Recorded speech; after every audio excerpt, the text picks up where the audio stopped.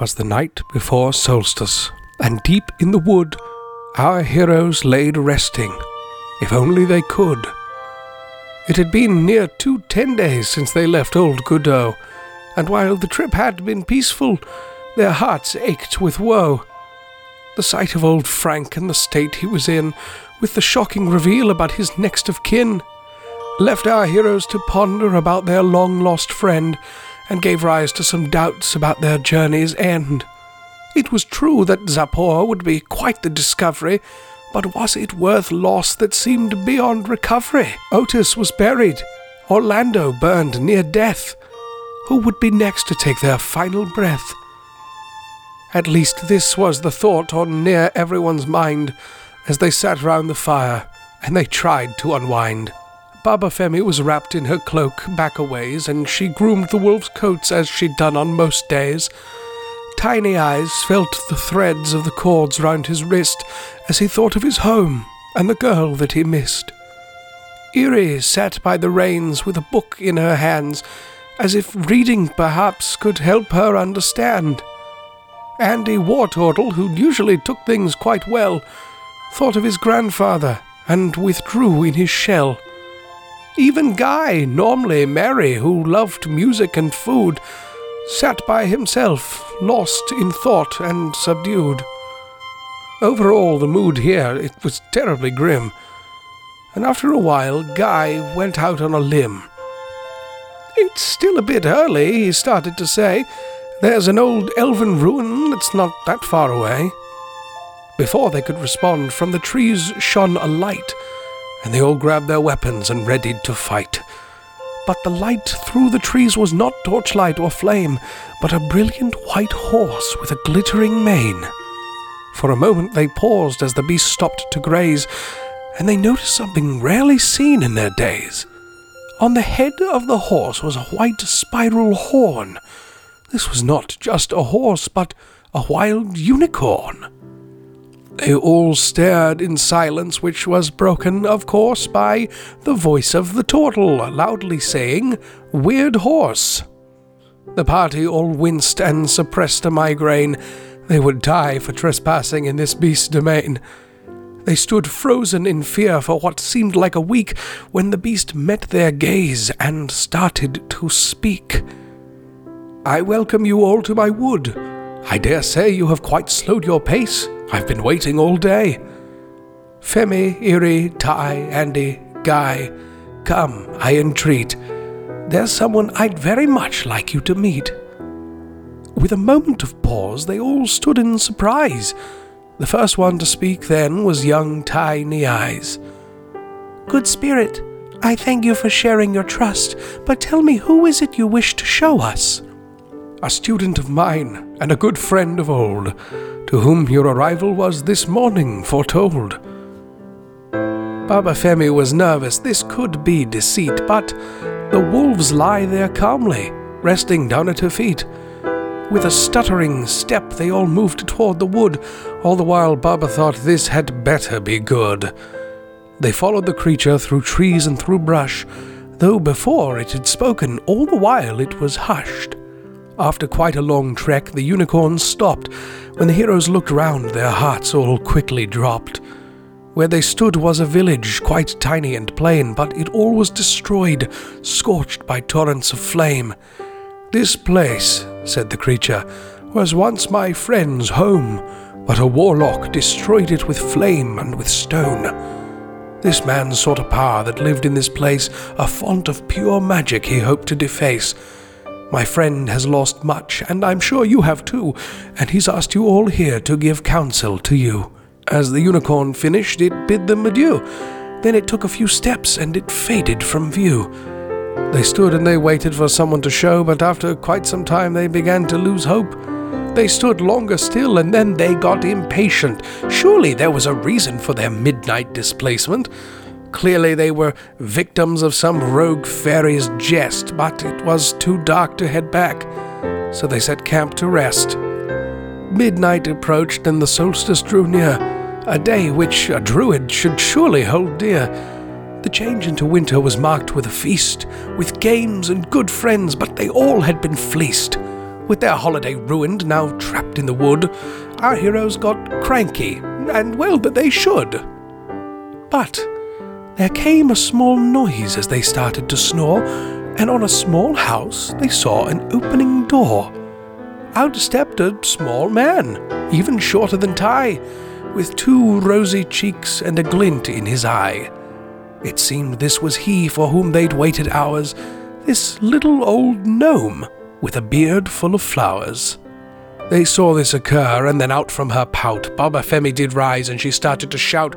"We've been here for hours," she snarled with a sneer. "What's so important we came all the way here?"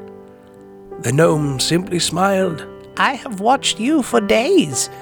I offer you guidance to help clear your way. It may not be much, but it may help a bit." And he walked to their camp and proceeded to sit. The gnome helped himself to a bowl of their food, but clearly the party was not in the mood. Baba Femi was cross and began to protest, but Iri insisted to hear what came next. "Please, my friend," Iri pled with some haste, "if you've something to say, we have no time to waste." "Very well," said the gnome while licking his fingers. "There is power in this place that to this day still lingers. A portal exists to a place of pure magic, but the history of it is something quite tragic. There once was a school where fey magic was taught, but there was a man thought that this power could be bought. When the elders refused to let him through the door, he flew into a rage, and from his hands he did pour fire and brimstone, and what happened then? The portal was closed, never opened again. When at last the foul wretch was brought to his knees, it brought the man who slayed him no real sense of ease. The damage was done, the message was clear, the door to the Feywild was not safe out here. So the Fey made a deal. From then, but twice a year, the portal would open to spread solstice cheer. A darkness still lurks in that magical place. It is one that till now I'd no hope to erase.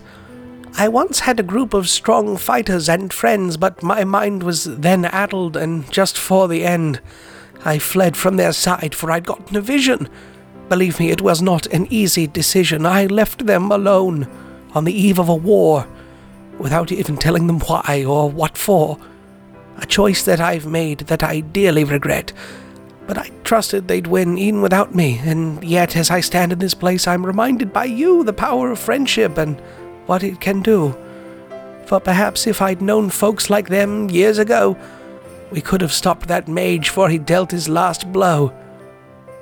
The gnome sat for a bit with his hands loosely clasped. Then he said, "But I suppose what's past is past. I must ask my new friends, if it's not too much bother, would you lend me your aid in avenging this slaughter?" Baba Femi sat rapt, now with tears in her eyes. "Yes, we'll help. I mean, if it's okay with you guys." All the party agreed. It seemed selfish, they thought, to leave this poor gnome after the battles they'd fought. This gnome was like them, a man who'd lost friends, and perhaps if they'd helped, it would help make amends for the pits they now felt in their souls since the loss of their families, the mere thought of which made their eyes gloss. The gnome then looked happy, ecstatic, it seemed. He said, "This is perfect, just like I've seen in my dream. There is an old man I would like you to meet, my old headmaster," he squealed as he rose from his seat. "He's a jolly old elf, well, elfish, I suppose, though in the Feywild you can change form like your clothes. He's a kind, gentle soul of the Fey's Seelie court, and a lord of the Eladrin, at least the wintry sort. He wears garlands and robes, and he wields a great gourd. All the Fey in the wilds call him the Winter Lord." With no pause and no thought to explain all these words, the gnome skipped along as if on the wings of a bird. The party kept pace, though they found it quite tough to weave through the trees. The journey was rough. But then, after a time, breathing heavy like fools, they found a small clearing surrounded by toadstools. Iri knew from her books such a place often meant a meeting of fairies, which made her discontent. The Fae often were tricksters, that much was clear, but her heritage gave her some pause and some fear. By nature, a changeling was thought of as Fae, but she never had thought of herself in that way. Wherever she came from, For some reason she felt that she would not be welcome, but kept it to herself.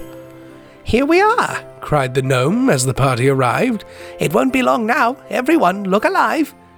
In a matter of moments, the air turned sharply cold as the group saw the air of the field start to fold. With a sharp gust of wind and the sound of a pop, with a blinding bright light, the whole group felt a drop. When their vision returned, the Fey circle was gone, replaced by a field of white snow and the light of the dawn. The forest was there, and they all were intact, but the trees were more vibrant and taller, in fact. And though the whole world was now covered in snow, they all felt a warmth, and the air seemed to glow. As they walked through the woods, feeling light on their feet, the gnome said their journey was nearly complete.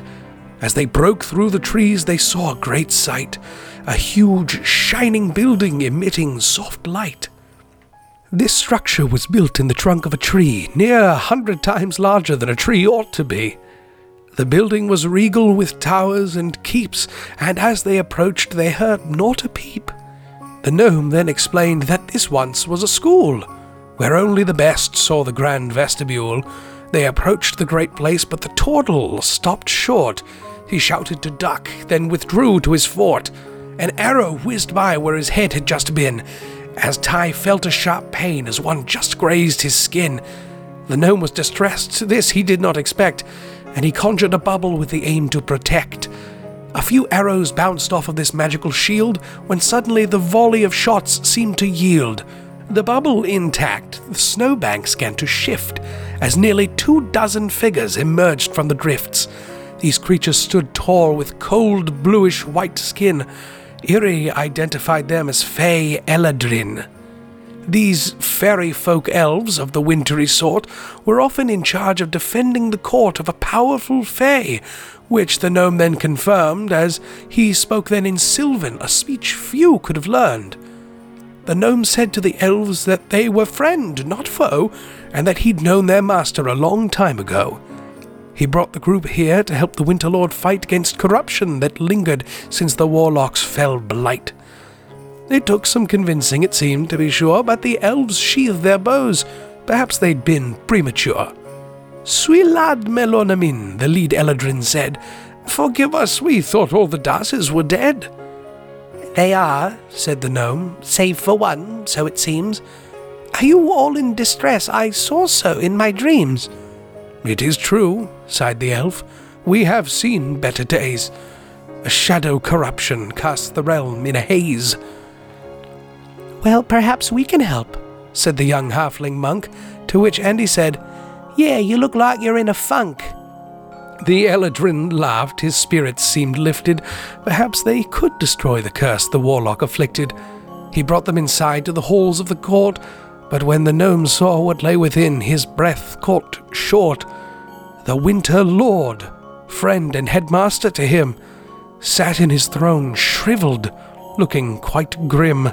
The massive Fey, dressed in a garland and robes, seemed sapped of his strength, shrunk too small for his clothes.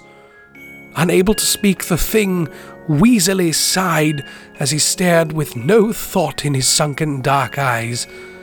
The gnome could barely contain this great shock as he shakily turned to the captain to talk. "What is this?" wheezed the gnome. "Has it gotten this bad?" "I'm afraid," said the elf. "The last power he had was to open the portal just one solstice more. Without help, we can ne'er again open that door." Baba Femi had trouble hiding her pain. Though she hated the winter and often complained of the cold when it came, as a druid she knew that if this old Fey withered, the world soon would too.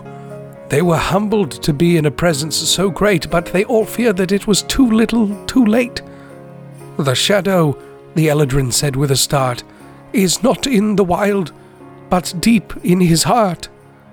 When it started to spread through field and through glen, the old lord absorbed it, contained it, but then it quickly consumed him, shriveled him in this way. They say his large heart shrank 3 sizes that day." The shadow consumes him. Its dark power teems. It seems that it even inhabits his dreams. It was this last phrase that the gnome had a strange thought. Perhaps, the gnome smiled, this has not been for naught. He explained that his divination came in dreams, that this focus he thought could help more than it seemed. Preparing the party for his grand new plan, he finally paused to ask if they understand. For the most part, the party just offered blank stares, but the gnome assured them that they were all in his care. "Do you trust me?" he asked. "Have I led you astray?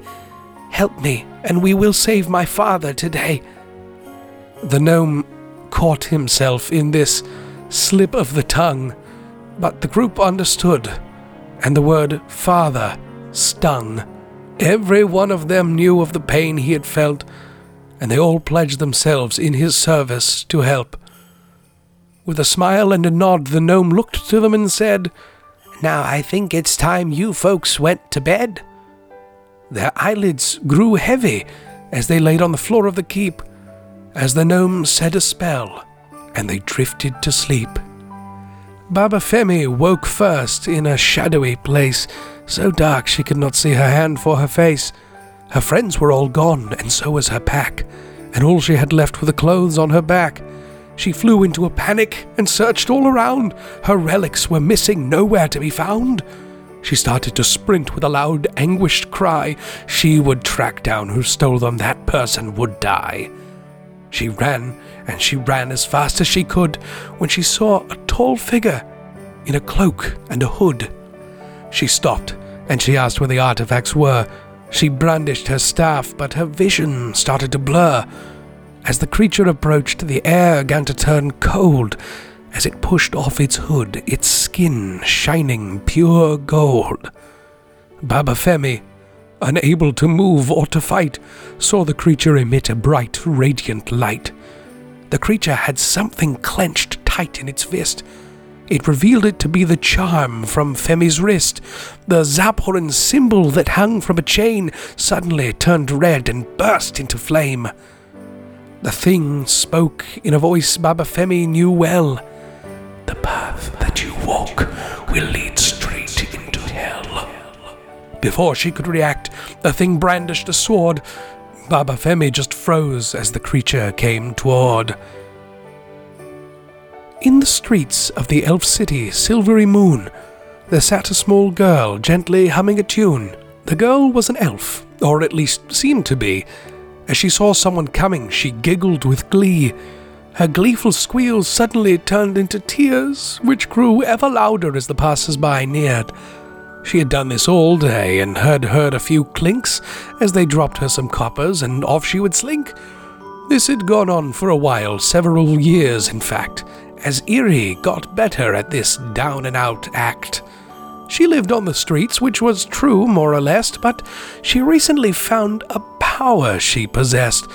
When the people were stingy, she'd transform into them, then go to their home and take coins and take gems. But all of this changed when a man came to town who had his own cart that he shuttled around. This beautiful elf with a bushy mustache, who came into town overflowing with cash.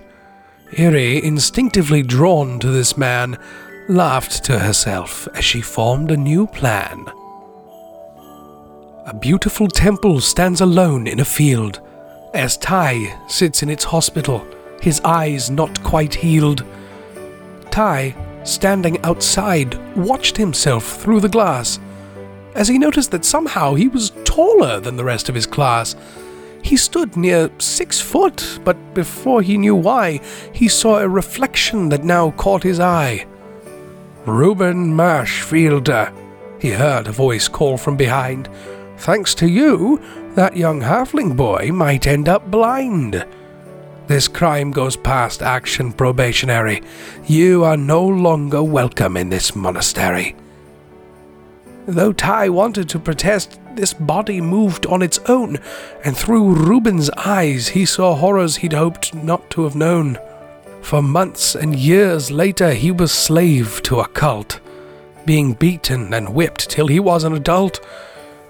Then one day He begged and he pleaded and prayed that Ilmater would give him strength. He was afraid. But unlike the Reuben that Tai met much later, the prayers that Tai sent were ignored by Ilmater. Confused and distraught, Tai kept desperately praying, but that didn't save him from his daily flaying. Eventually, desperate and broken inside, the strength that was left in him fizzled and died. To spare himself from this near-daily assault, Tai gave up and surrendered his soul to the cult. In a room, in a house, in a hole, in a bog, a large turtle sat thinking, his head in a fog. Angry and embarrassed he'd failed all these years.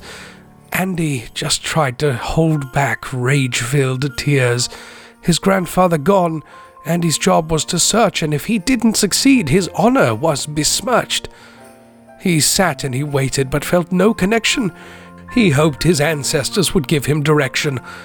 He opened his eyes and was on a large ship, a vision, perhaps, of his grandfather's trip. A tiefling, a halfling, a changeling, and he were sailing off west on a ship on the sea. Were these his grandfather's traveling companions? He thought to himself as he saw desert canyons. He flashed to a crypt where he saw a crushed shell. Another turtle was here, it seemed. In battle he fell. In shock, Andy noticed the shell carved with runes, the same ones on his back that emitted blue fumes. He saw on the wall a large carved-out map, but on the far wall there seemed to be a gap. Something massive was missing. Of that he was sure, but from the corner, the sarcophagus started to stir. Baba Femi felt pain as the sword ran her through. I love you so much, but I have to hate you. She looked down to where her blood had been spilt and saw her own face as she pushed in the hilt.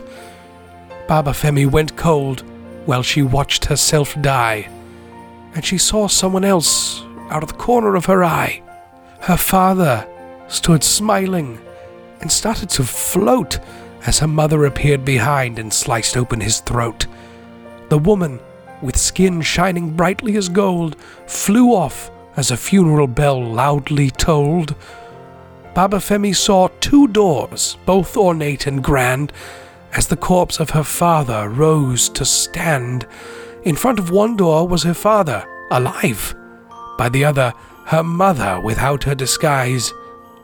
With a thought, Femi ran to her father's embrace, but as she approached, the figure began to erase.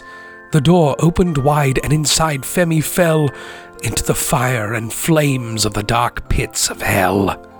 Looking up, a large figure sat up on a throne, and a woman approached with a tale of her own. You tried so very hard, and so far you have roamed. But it's time to rest now. You're finally home. Baba Femi, enraged at this creature's condescension, turned into a wolf and made known her dissension. She bit and she clawed like an angry wild dog, when the woman transformed into a cloud of smog. With 2 burning red eyes and an ear-piercing shriek, the shadow attacked with its claws and its beak. The mustachioed elf seemed to be rich all right, so Eerie hatched her plan in the dead of the night. The elf was an actor, so during a show, she snuck into his wagon to make off with his dough. The inside was gorgeous, if gaudy at least, and she tore through his drawers like a ravenous beast. She found not a copper, a gem, or a jewel, and after she searched, she felt like a fool. The one thing she found that caught her attention was a portrait that filled her with deep apprehension. It depicted the elf, and from what she could infer, his wife, a woman who looked just like her. It didn't make sense, Eerie thought to herself. It looked like her mother somehow knew this elf. Her mother had died when she was very small. These thoughts distracted her as she stood there enthralled.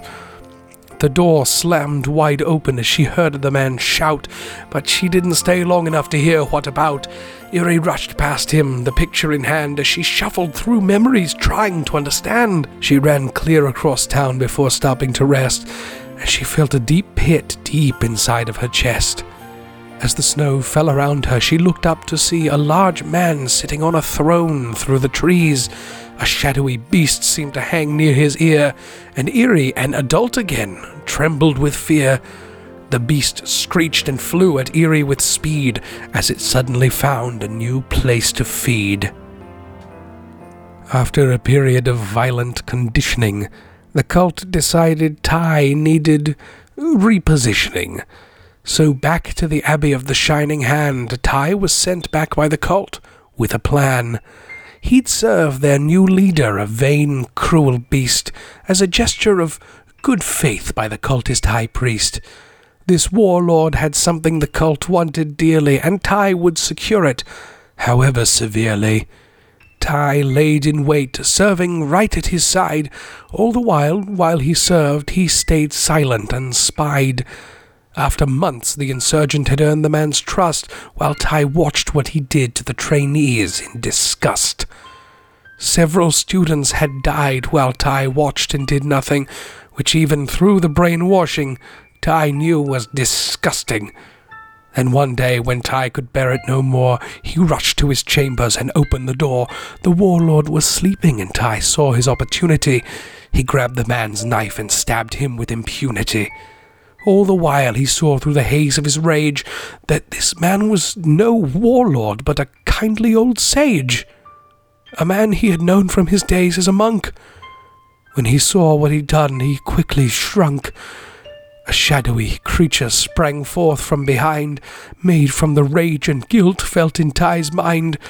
This was the shadow they'd come here to fight, and he would destroy it to save Solstice Night. In the tomb, Andy saw the sarcophagus move, but quickly realized he had nothing to prove. He opened his eyes and emerged from his trance, and from inside his shell smoke and blue light danced.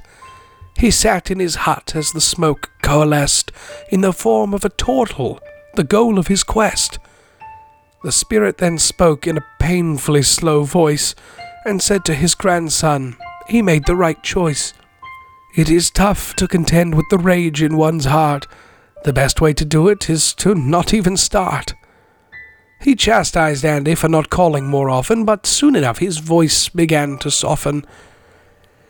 This quest that you're on and the friends you have made will take you to places I should not have strayed. But you'll be a great hero and forge a great course. Even more so than finding your grandpa's old corpse. So stick with these folks, because they'll need your help. And try to call more, and eat some more kelp. You're putting on weight, it's not good to see. And if ever you need to talk, I'm always free. The old spirit faded, and Andy stood up, wiped a tear from his eye, put some kelp in a cup, and walked back outside, where he saw a large throne, whereupon sat a man that was just skin and bone. In the chamber he saw shades of all of his friends, and he knew that dream spell would soon come to an end. The party looked scattered in states of distress, and a shadowy beast fed off of this mess. One by one, Andy went up to each of the crew, and he touched all their shoulders as they came back into view. Standing back in the chamber where they all fell asleep, everyone looked confused as they looked round the keep.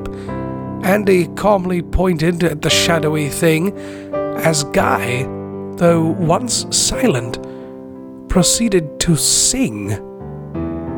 Surprised and confused, the heroes felt joy. Inspired to fight, they all cheered for their boy. With claws and with spear and with staff and with spell, they waylaid the beast until finally it fell. With a gasp and a screech from the creature now slain, our heroes looked to the throne, their energy drained. They saw It was empty and panicked at first when suddenly from it a brilliant light burst. Anew on his throne, in his robes and his wreaths, was the Winter Lord, now very far from deceased. He looked very tired still as he sat in his seat. With all he'd been through, it was no shock he was beat. Tai stepped forward to the old Winter Lord. "Perhaps your hand would know its old strength better if it gripped your gourd."